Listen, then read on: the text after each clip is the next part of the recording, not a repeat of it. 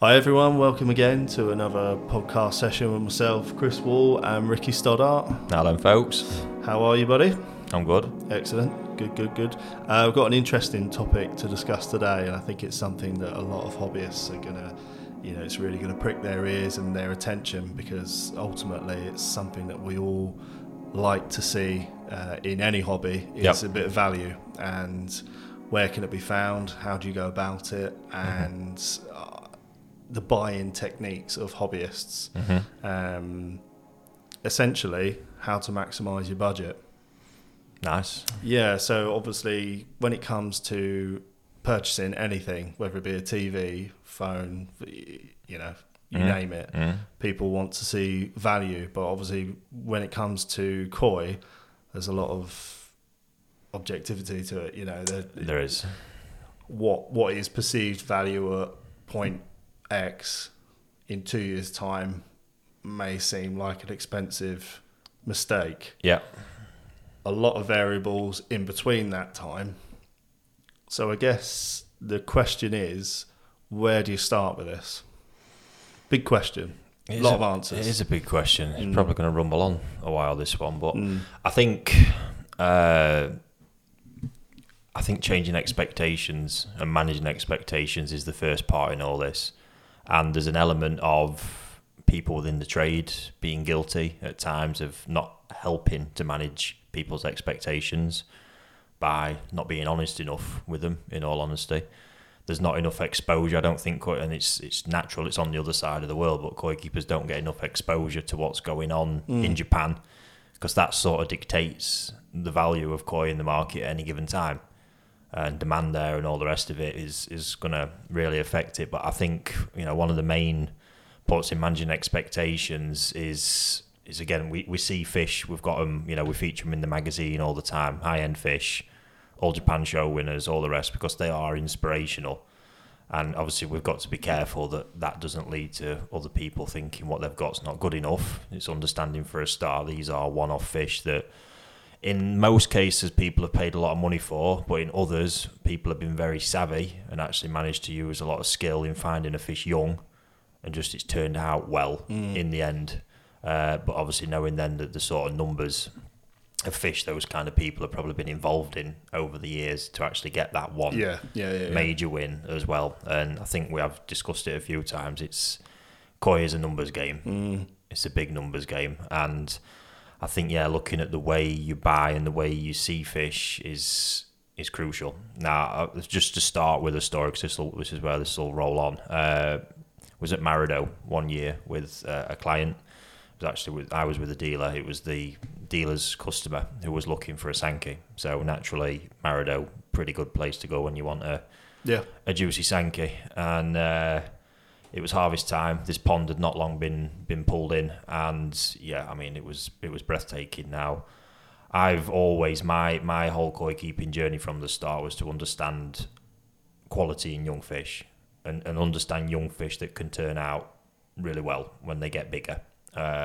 So I've invested everything in along the way, and I'd like to think I've got quite good at it.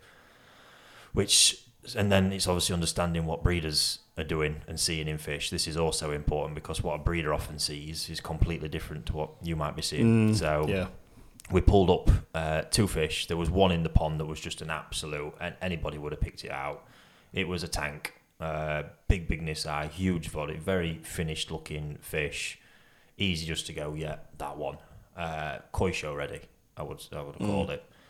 And then there was one that was swimming around that just kept catching my attention, and we pulled both fish out into the bowl. And I mean, both expensive. We're talking here in the realms of £6,000 and £10,000 each. So valuableness, admittedly. But when the price come out, I was shocked at the difference. Even then, and I'm looking, thinking the one I selected that's the cheaper fish is the better fish. In my head, from everything I know, long term, that's being the vision, long term, that's the better fish. And I couldn't help. I had to ask Isashi-san, what's it all about? And he said, that one's ready for a koi show, the more expensive one. And then followed by, I think the other one's the better fish. And you just sit and sort of get your head around that for for a minute, where he's selling the better fish for less money just because right now it doesn't look as good.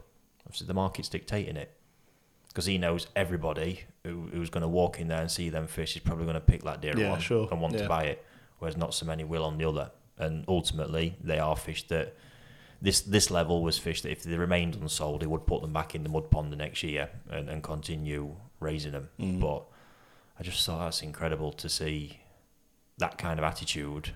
And I've seen it a lot. Makoto over at NND, the same. Pricing fish under what I'd consider market value because he knows people's not going to see it. Had the same thing at Hoshikin. Another great experience. It's where mine and sort of Hoshikin's relationship sort of started and blossomed from, because I'm there in autumn. He's just harvested Showa, pulling these Nisai in off a truck. I mean, it was superb. We had a fish house full of people from Thailand, I think. And anybody who's experienced that knows the fish houses get quite lively, quite excitable.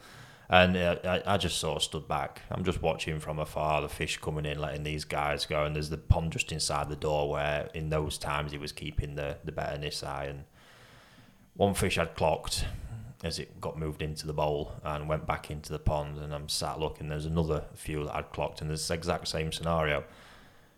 The few that were all up there, slightly bigger bodies, just a little bit upright, patterns, everything sumi up, looking finished and polished. First fish, as soon as they'd done harvesting, I just left them to it. They're pulling all these fish up, and I'm listening to the prices being quoted as well, just thinking, and I could see exactly what's going on here. They all left. The fish I'd looked at, still swimming around in pond, not even made it into a bowl for anybody. And I asked him to pull that up, and the minute I pointed it out, he just smiled. So I think that's the best one in there. Yeah, it's that mutual respect, isn't it? And that's where then he just gets an understanding of the wavelength I'm on, and you sort of go from there. But rightly so, from what I'd been hearing, that fish was sort of like half the price of the others that would have been quoted, that were all up and more finished.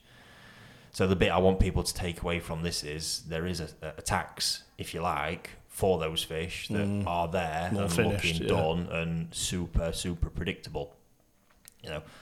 That happens in the market consistently. Shiro Utsuri, another prime example. I think this is why they're actually so difficult to buy and sell, because everyone's expectations are the fish we see featured in our magazine on the covers. Those absolutely superb, sumi up, black and white patterns looking incredible. They're so few. Actually, in the grand scheme of things, so few actually end up like that and of quality, which when you get them, they command a price. Because Shiro's for koi shows, obviously the small sizes in Japan are really competitive classes. You're talking anything from 12 bu. So that's fish that are under 12 centimetres. And what do they need in order to compete? A level of finished pattern. How many of them do you think at Tosai are actually ready and in that kind of league? It's a handful of the total numbers. It was always interesting when you have most industries where the price is dictated, like you said. For example, in this instance, we're talking about the breeders. In other examples, it might be from the manufacturers or whatever. But that doesn't transfer over to those that are buying the fish, because often in particularly UK hobbyists, having sort of been on the ground for quite some time, that preference of pattern over anything else overrides the focal point that the breeders are looking for. I never forget when sort of that light bulb moment when I was younger, and typically, you've probably been there. Most hobbyists have been there when they were younger or earlier in their hobby, when they go, that's a nice pattern, that could be a good fish, but they discount other areas. Now, if you're a breeder and you're basing pattern, which is largely down to chance, you can influence it, but the direct areas that you can have a massive influence on need to dictate the price of your product, because if you left things down to chance, it would be a pretty foolish business pattern. So breeders focusing on body and skin, hobbyists focusing on pattern, typically is the scenario. You have to go through that sort of cycle of going, well, okay, that is the nicer fish pattern wise, but this is the better fish. And what tends to happen is they're going for they shop with their eyes now. That's completely normal. And it's getting, if you're looking to maximise your budget, it's probably trying to eke away from that mindset.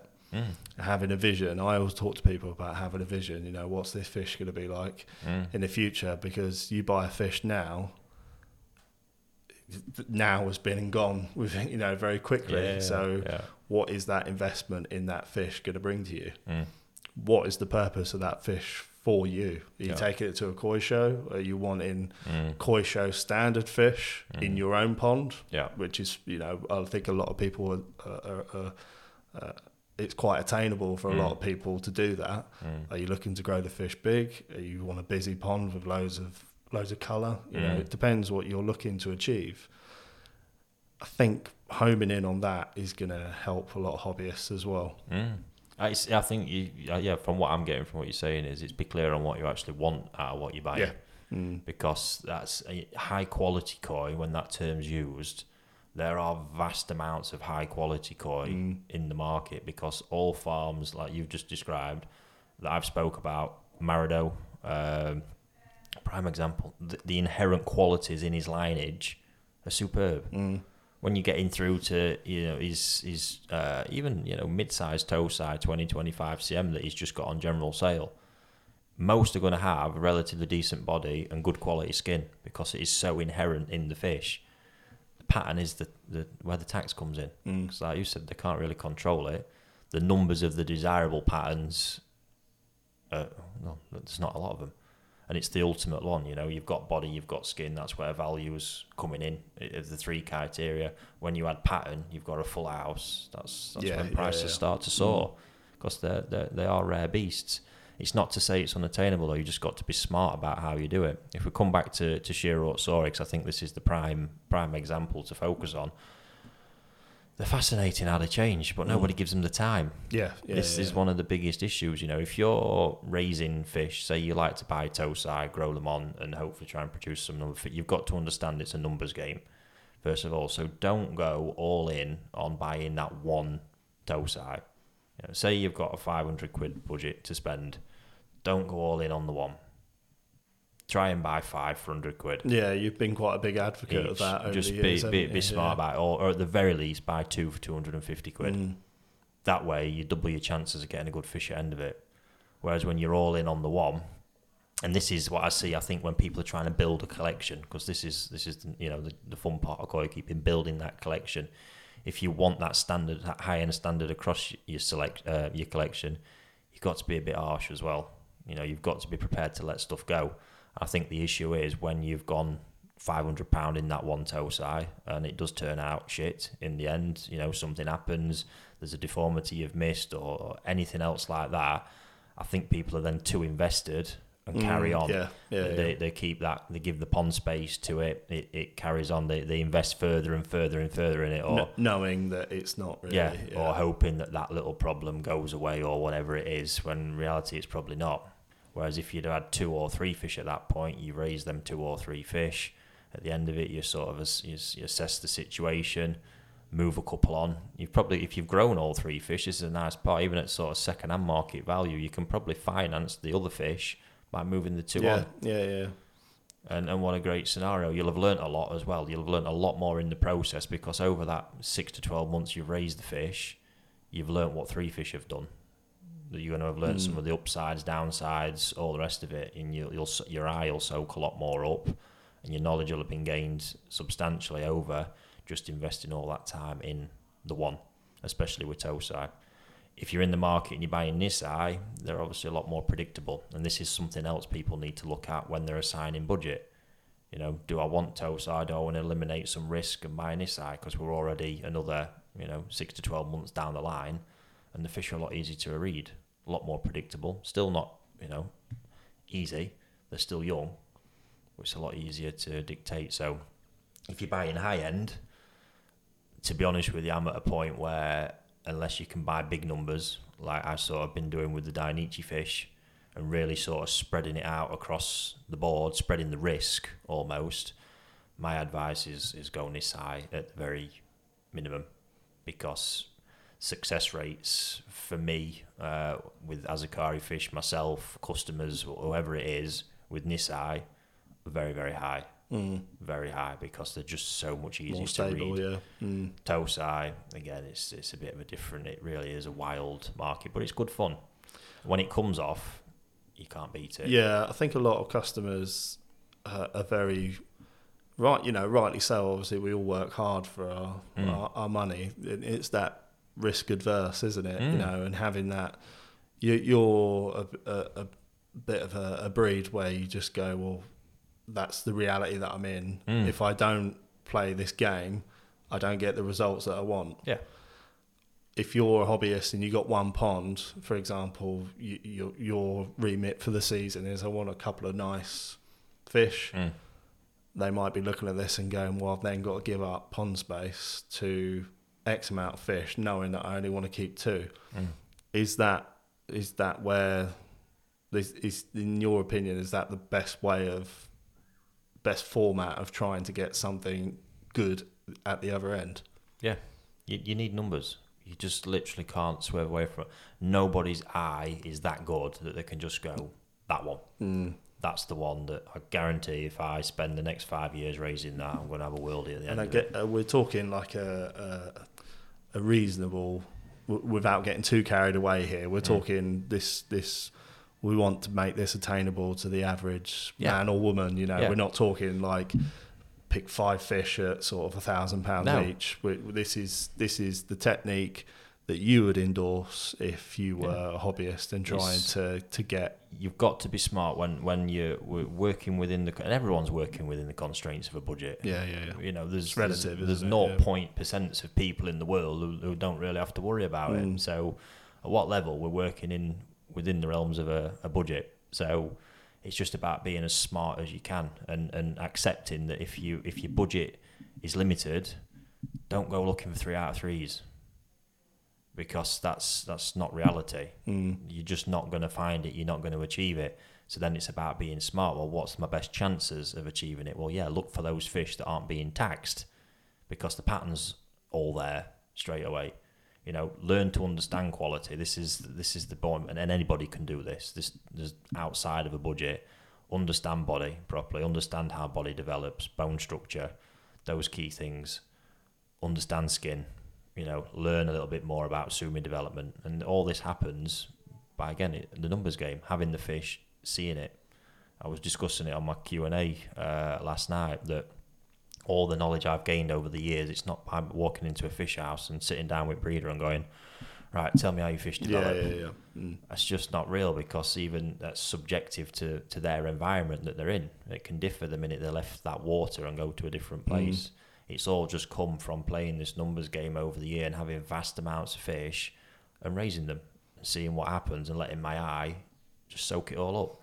It's an interesting area where we talk about development. So particularly fish that have got sumi sat down in the body, they were sort of fish. Typical scenario, you've got a load of tosai that come in and there's a few standout fish pattern wise. Straight away I'm thinking, why are they in there? That's the cynic in me. That's the cynic in me, because I'm going, knowing from how it works in Japan, why is that fish in there? Pattern's cock on. Yeah.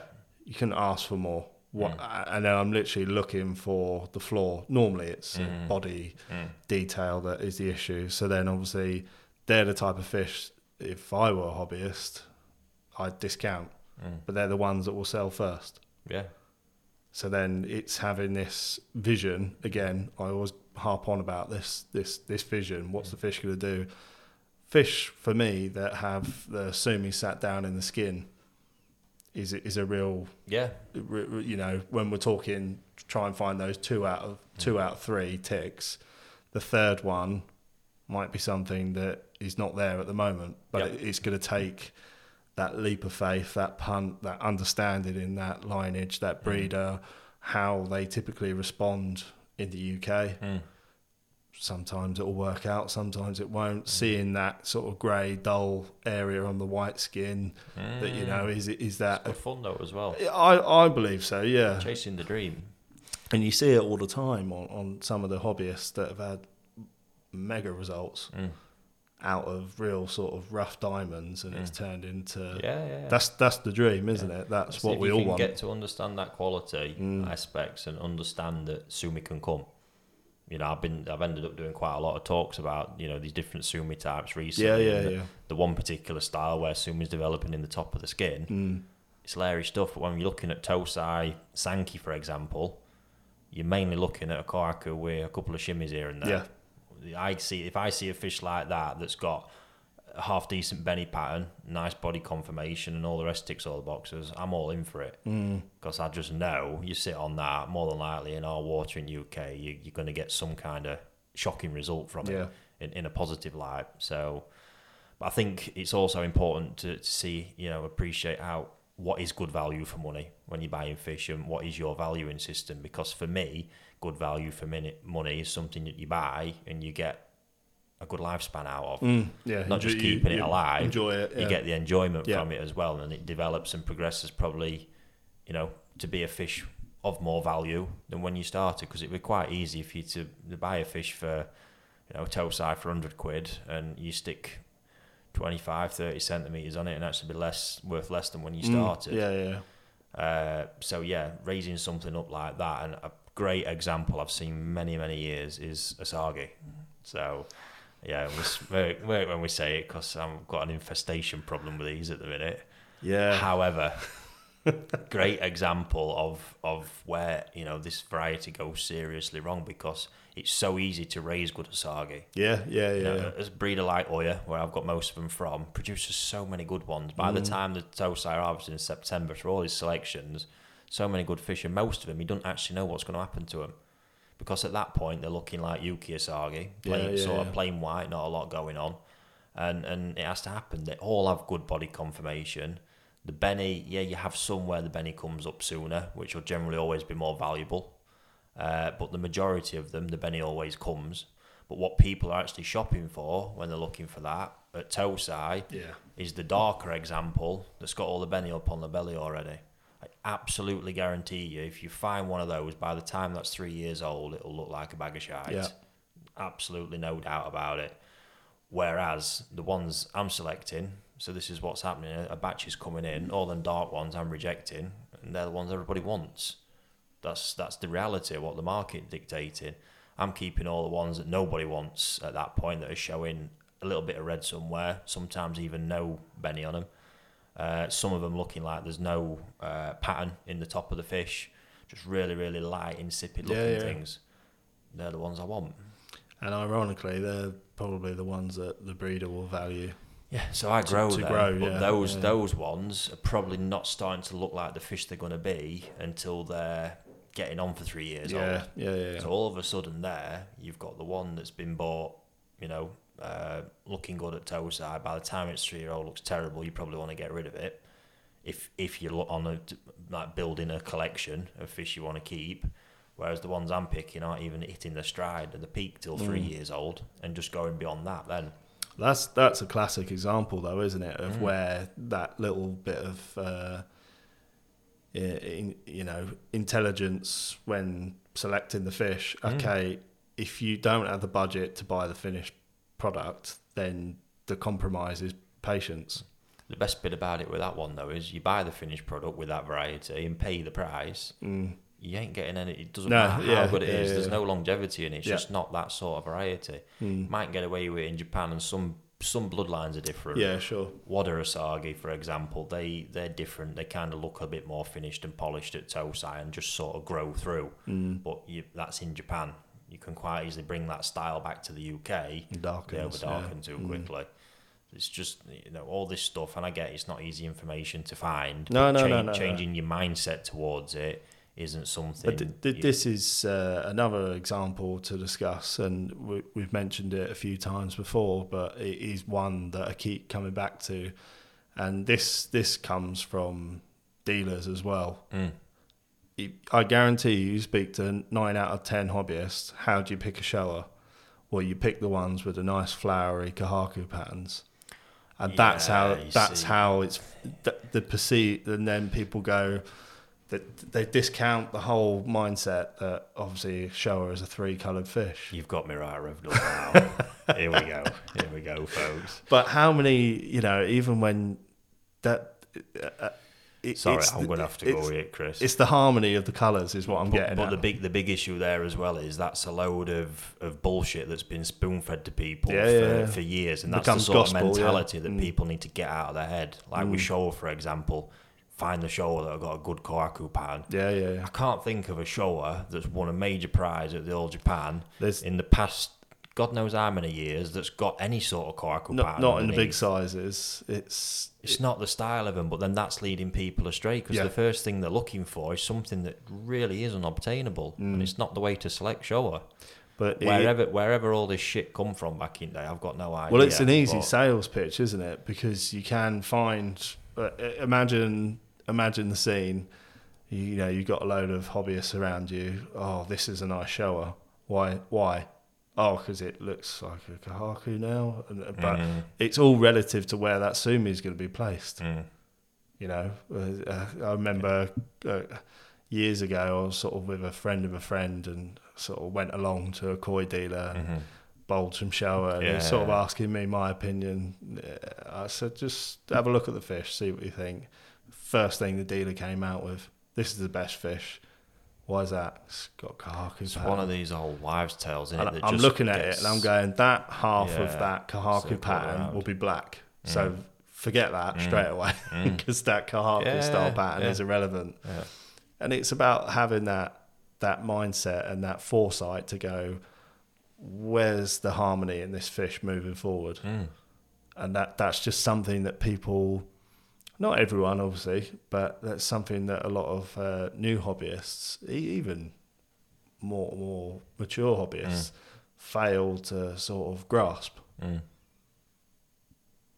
It's, and I think moving forward, if people can get hold of this information, digest it, absorb it, and then apply it, there's going to be a lot more satisfied hobbyists. What we're trying to do, isn't it? Because honestly, all this old stuff, and this is what, before I even started all this, I'm sat there working away in my office on a daily basis, watching the odd stuff and seeing stuff getting banded around and just pulling my hair out and thinking this needs to stop, because it has there's not just koi appreciation stuff, loads of stuff within the hobby just circulating and making people feel chasing unobtainable standards and dreams. And I think that's something that the show circuit can do in all this. Be very wary of getting into it. Showing is great; it's a great side of the hobby if you're into competing, but you be careful of it and be careful of mixing in circles even where that sort of dominates the conversation. Because if you ask me what's needed for a fish to win over here, it's just time to give up. I've got no idea. I really haven't, because some of the criteria that must seem to win awards makes no sense to me. So if there's somebody out there trying to understand that, God help you. Best of luck to you, really. Well, we've spoke about this before, haven't we? We're genuinely trying to select a fish that ticks all my boxes, your boxes. What would be perceived as a technically good fish can go out the window on the day. I guess enjoy it whilst you can, but don't make it the be all and end all of the hobby. Again, something you've got to be very careful of, because I think, again, if you're working within budget restraints, it's going to lead you down a path whereby, everything looks impossible. And it's really not, because like I said, the market is dripping in good quality fish from Japan. It's just how you assess and see that quality and match it against your expectations. That's really the bit. But that thing you say about Showa is absolutely prime. Because if you're sat looking for, and don't get me wrong, a Showa with a nice kahaku pattern can look the business. Yeah, of course. Yeah. They're just not that many. It's not the way Showa's done. I think probably, going back maybe 10, 15 years, that probably Showa were a little bit more like that. It's just not the way they've gone. As Kindai Showa become more prevalent, it's doing more about, and it's about the balance of the three colours. And this is where you can really win. Kahaku themselves is a lot harder, and I think this is why they struggle in the market in general. They're a nightmare fish to sell, to source, because to try and meet the expectations in Kohaku is very unforgiving. The pattern does play a big part. Yeah. You really can't skirt around that bit. It plays a huge part. And because of the sort of kudos around the variety, when you are getting that pattern there and everything else, they're just expensive. You can't skirt around it. How often do you get it, Rick, when I'm after 3 or 4 step Kohaku? Yeah. Yeah, so we all are. Yeah. But it's never just a 3 or... This is where it seems to go off the... It's Yeah, never just yeah. a 3 or a 4 step. It's, you know, I want one from a decent bloodline that's got nice Benny, nice Shiroji, 3, 4 step, you know, Female, nice bit of Odame yeah. if you can. Head's gone. Yeah. It's just insane. Checkbook time. Yeah, but then this comes back to expectations. If that's really the case, avoid the variety, you know, because, yeah, it's hard. That's probably somewhere where you have got to go in deeper with your budget if it's there and available to get what you want. You haven't got to do that with Showa, Shirotsuri, Yeah. Sankey. Yeah. There's a lot more scope to pick something up there that just radically changes and yeah, blows everybody away. You end up with something far more valuable. Asagi's a variety you can do it. There's absolutely loads you can think of where, yeah, play within the realms of what works for you, what can help you achieve what you want to do. Yeah. There's nothing wrong with that at all. Metallic fish, again, this is an interesting one because I think the general consensus is, metallic fish, there's sort of like the throwaway varieties. If you want to enter that world on some serious level, you've got to budget up because obtaining that stuff at Tosai, you can grow mass numbers of this stuff from Tosai and a lot of it will just end up absolutely pony. Washed out, yeah. It's tough old fish, and this is why when you do see metallic fish of quality, they command serious price tags. Yeah. Well, if that's the case and you're looking to build, stay away from them.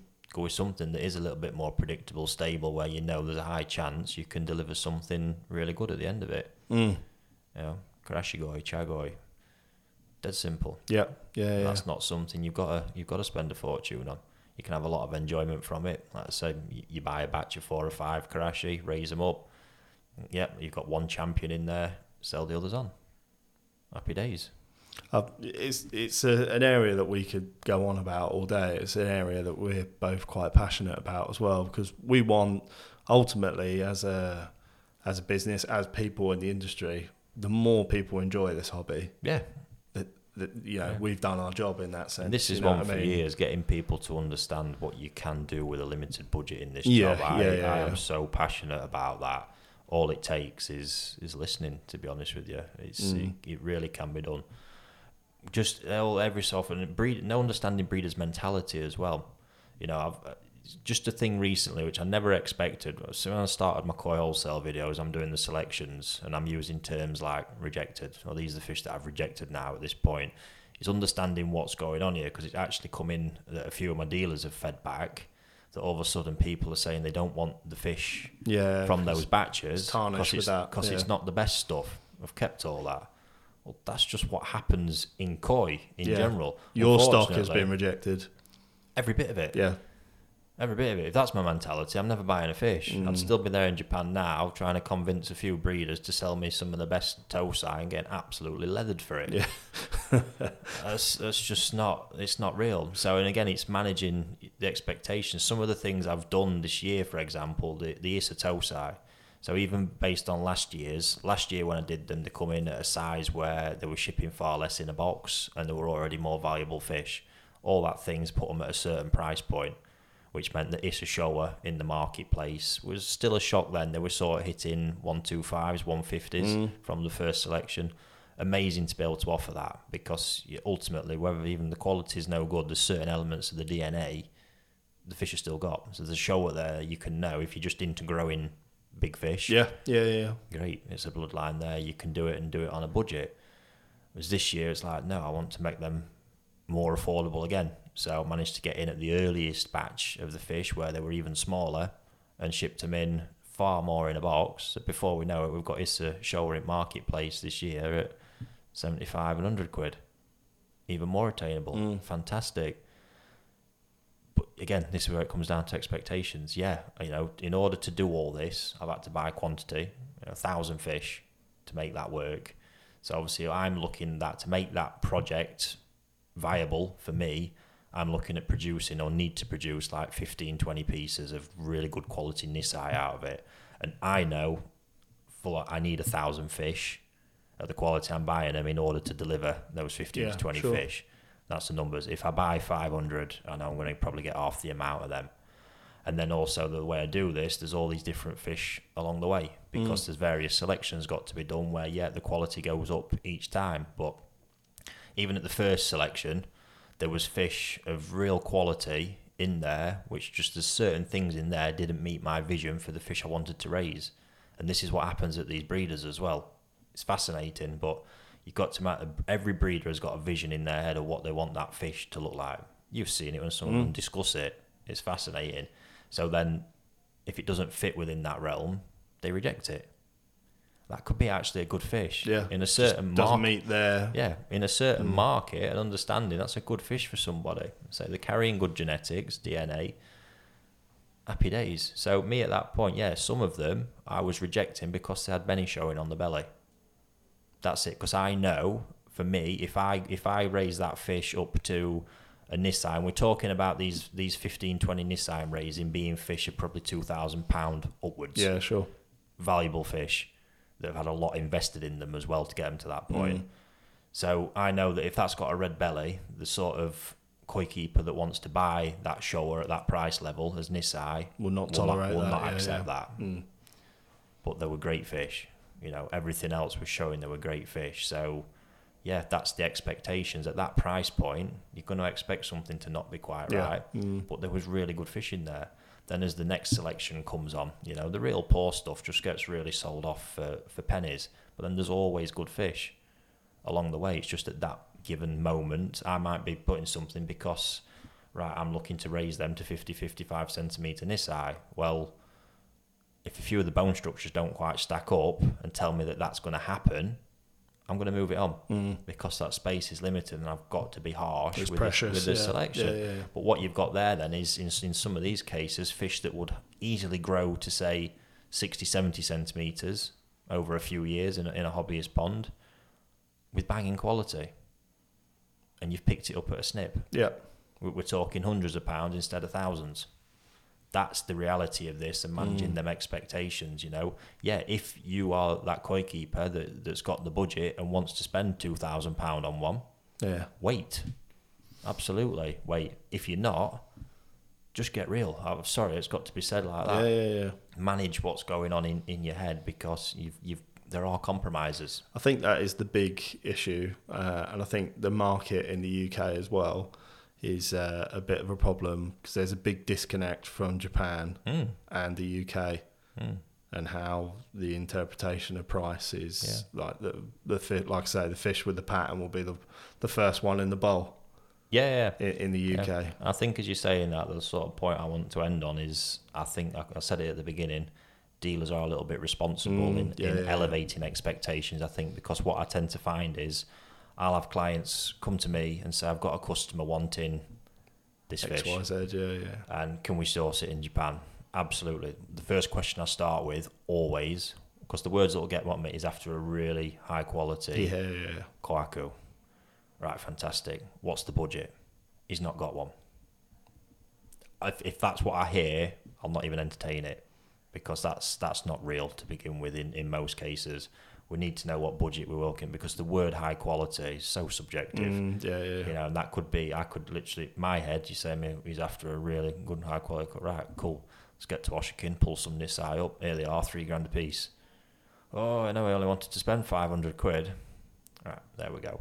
Absolutely nothing wrong with that, but we know at that point we can manage the expectations. But what will also happen is not just the budget will come, people will come and say he's after a really nice 3-step kohaku from Oshikin, for example. Right, okay, what's the budget? 300 quid. Right, that's going to be tough at any farm. Never mind Oshikin. And there's possibly going to be some compromises. In all reality, it might be quite hard to do. And they say they're asking for a Nisai, for example, unless you probably look at Tosai and actually growing it. That's going to be my response. Whereas what you might find is, if it happens too much, you'll get a request from a dealer who's maybe going out to Japan themselves, something like that, and it'll be that same request. nice 3-step Nisai Kawaku, you know, for £500 budget. And they'll, I think, even give them half a chance that that's going to be in some way obtainable and easy to do. Well, yes, you could possibly find that fish, but I guarantee you somewhere there'll be probably some level of compromise. Yeah. There will. And that's the bit I've got to be keen on. And I would always advise then, if you want to do that, maximise your budget, Tosai, not Nisai. Go that way. If you really want to go Nisai and have that level of quality you're talking about, you need to increase that budget. Otherwise, it's not likely to happen. And I don't think that happens enough, because it's more that sort of lure that people make out it's obtainable and they can achieve it. Yeah. Whereas in reality, they can't without some level of compromise. So, great. That's it's a great chat, and it's something that applies to everyone, hobbyists, dealer. You know what I mean, across the board. I have it. It's no different. And I think there's still more to go at this in the future, but it's a good starting point, and I'm hoping a lot of people have taken on board and appreciated what we're trying to do and that message that we're trying to get across. And you can apply it when you're out in the market shopping for your fish. That's ultimately what we're trying to do. So it's been a good chat, this one. I've enjoyed that, and hopefully we've helped a few people along the way. As always, many thanks for tuning in, guys, and we'll see you on the next issue. Happy days.